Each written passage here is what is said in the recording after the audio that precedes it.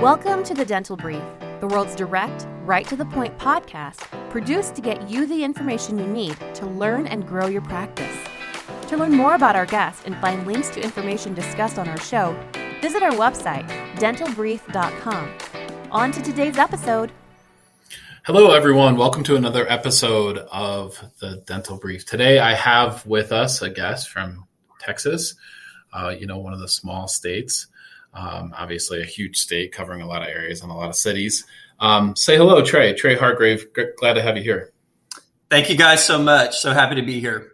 Yeah, we're thrilled to have an expert in the industry on the show, especially someone who's so detailed in what they do in the area of work that they're in. Now, you work with Dental Space Advisors, correct, which is a firm that specializes in commercial realty specific to healthcare and dental, right? We do. So we're kind of a boutique real estate firm that only works with dental professionals. We've been doing this about 20 years now, which sounds crazy that it's been that long. To my knowledge, one of the first really specialty only real estate firms that's had a focus on dental, but we do all phases of the real estate process from start to finish for any doctor wanting to open their own practice, evaluate real estate, everything involved in guiding them through that process. Yep. Yeah. So for those in the audience that don't know, why don't you tell them why does it matter if a commercial real estate broker or agent has specific experience in healthcare and dental, right? I mean, aren't they kind of all the same? And I know that's what probably some of our listeners are asking. Yeah, I think it depends on what really just kind of what you value in this relationship. It's going to be one of the most important financial decisions that you're going to make throughout your entire career. And so you want to work with somebody that is not only trustworthy, but competent, they're knowledgeable. And it's not just within real estate, it's within all things dental, because so many of these things intertwine. We know how nuanced the industry is. And so if you don't know those dynamics, it's going to translate to everything else throughout the process. So I think it's really putting your trust and faith in somebody that's done this over and over. And really that's the way, obviously, you become an expert at anything in life. It's by doing it over and over. It's not just by training, not through schooling. So for us, we see it every day. You could go out and find somebody who I would say is a space finder who can help you find a real estate location, but to make sure you're truly and honestly supported throughout the entire process, that you're getting the best terms, but that you're informed and confident in what you're doing.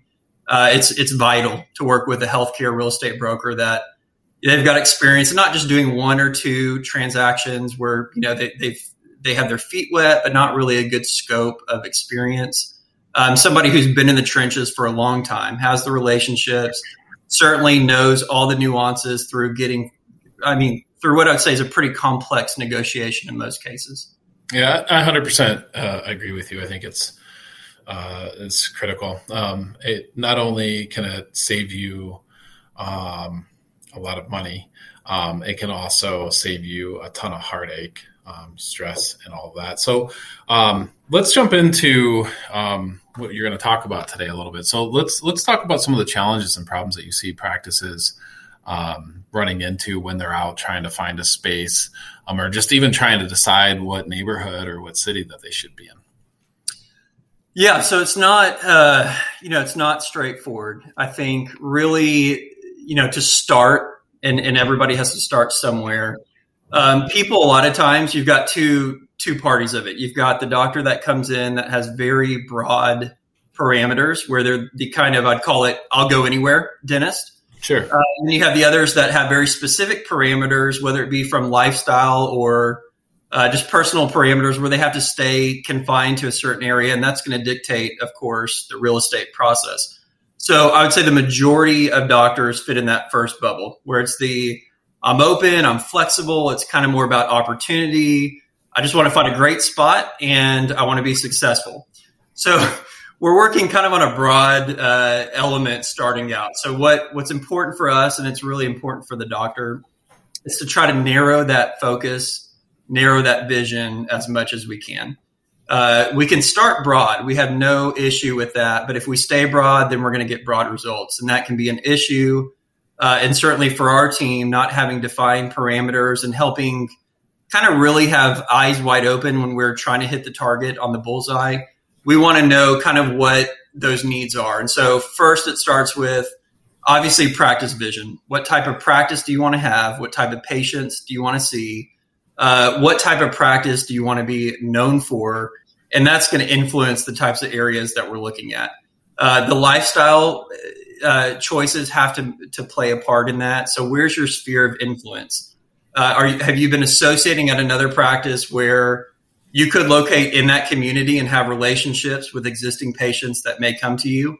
Do you have family and friends or church network, whatever that be, where there's some kind of competitive advantage drawing you to a particular area versus keeping it so broad and so open and moving to the other side of town or to another city altogether with no existing relationship? So what are those, what kind of defines that focus? What type of practice vision do you have?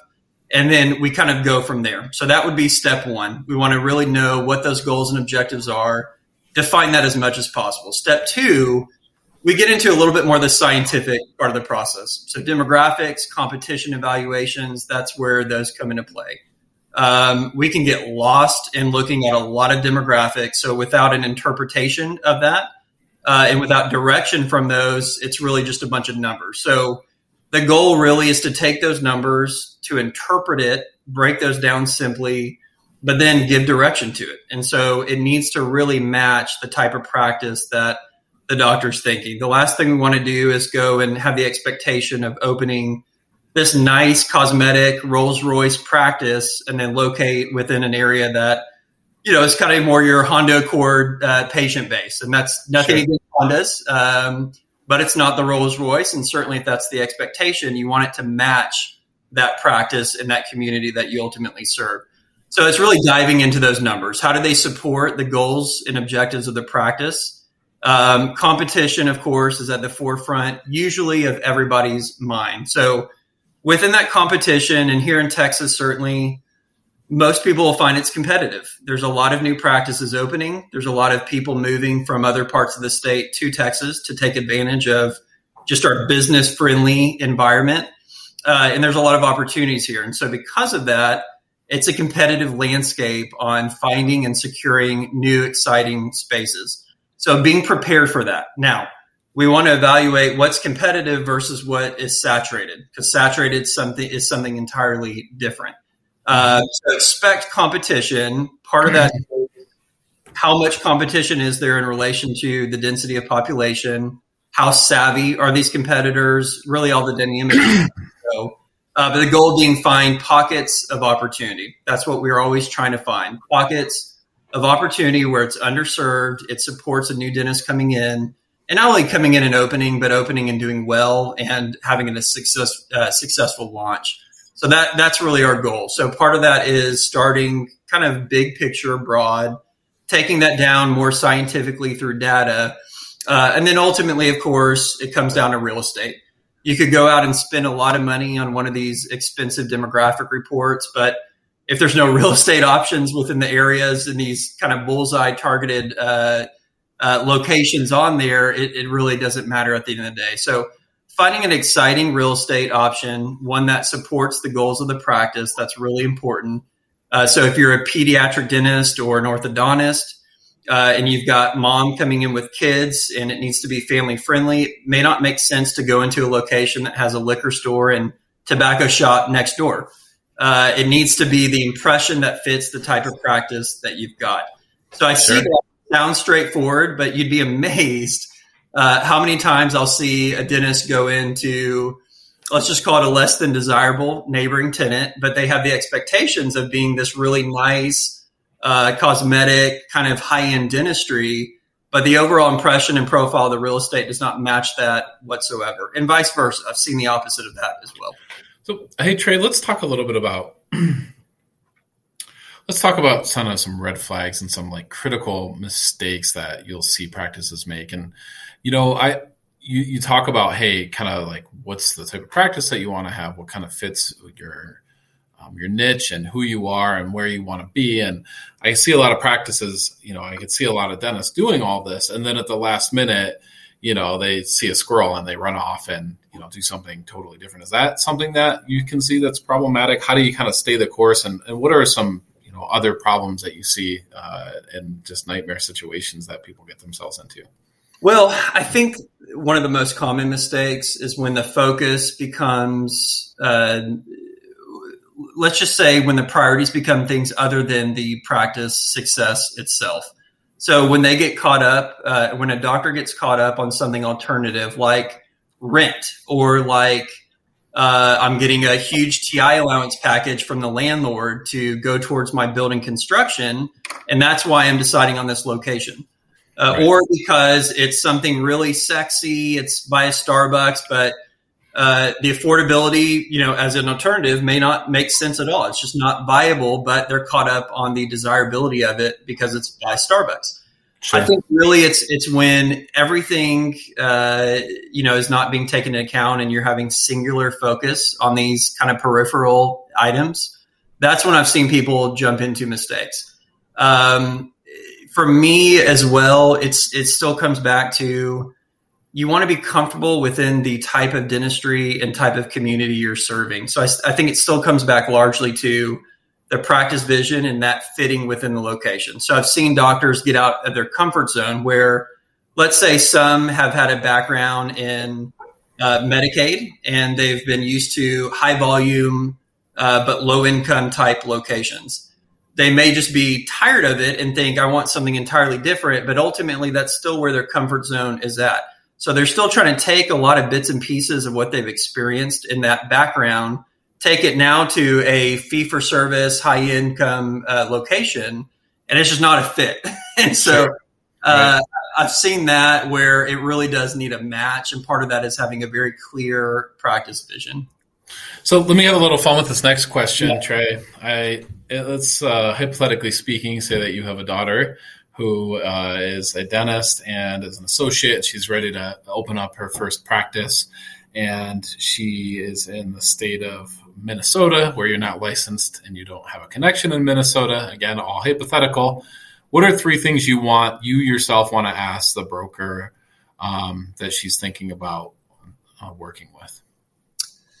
I think one would getting a feel for the character, the overall level of integrity. And it'd be almost impossible to know that after a 30-minute coffee or a 30-minute conversation. But sure. I want to have a good idea of the overall level of character. So part of that on finding or filtering through might be through their reputation in that market, how other vendors within the dental industry view them, and how just overall their level of impression is within that industry of Minnesota.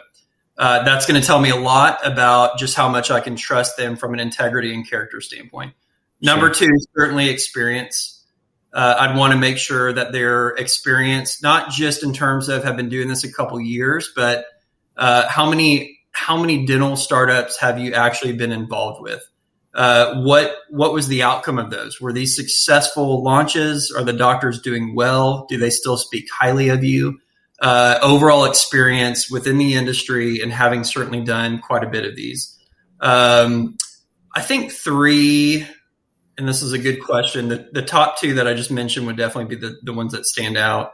3 would be... that kind of stumped me. I just thought of the question. I mean, it's and it made it very personal. It's kind of having a little bit of fun with it. But what one question do you think you'd ask them? Well, I'd really want to know, of course, again, the experience, their standing in the marketplace and level of integrity. And I'd want to know why they do this, what their passion is and why they got into working with dentists in the first place. Is it an ends to a mean just purely from compensation? Sure. Or is this more about there's a passion above and beyond that? We're serving people, being an integral part in people really opening their dream office. I'd want to know kind of what that passion looks like. So I'd say that would be the 3rd. Yep. That's a great question. Yeah, that's definitely going to let you know a lot about a person right away. So awesome question. Trey, I want to just tell our audience once again about your website, those listeners in Texas and states beyond, dentalspaceadvisors.com. Trey, thank you so much for coming on today. Thank you guys so much. Thank you for joining us on today's episode. Did you know you can weigh in on today's topic on Facebook? Search The Dental Brief on Facebook or visit our website, dentalbrief.com, and just follow the link. We look forward to having you join us again on another episode of The Dental Brief.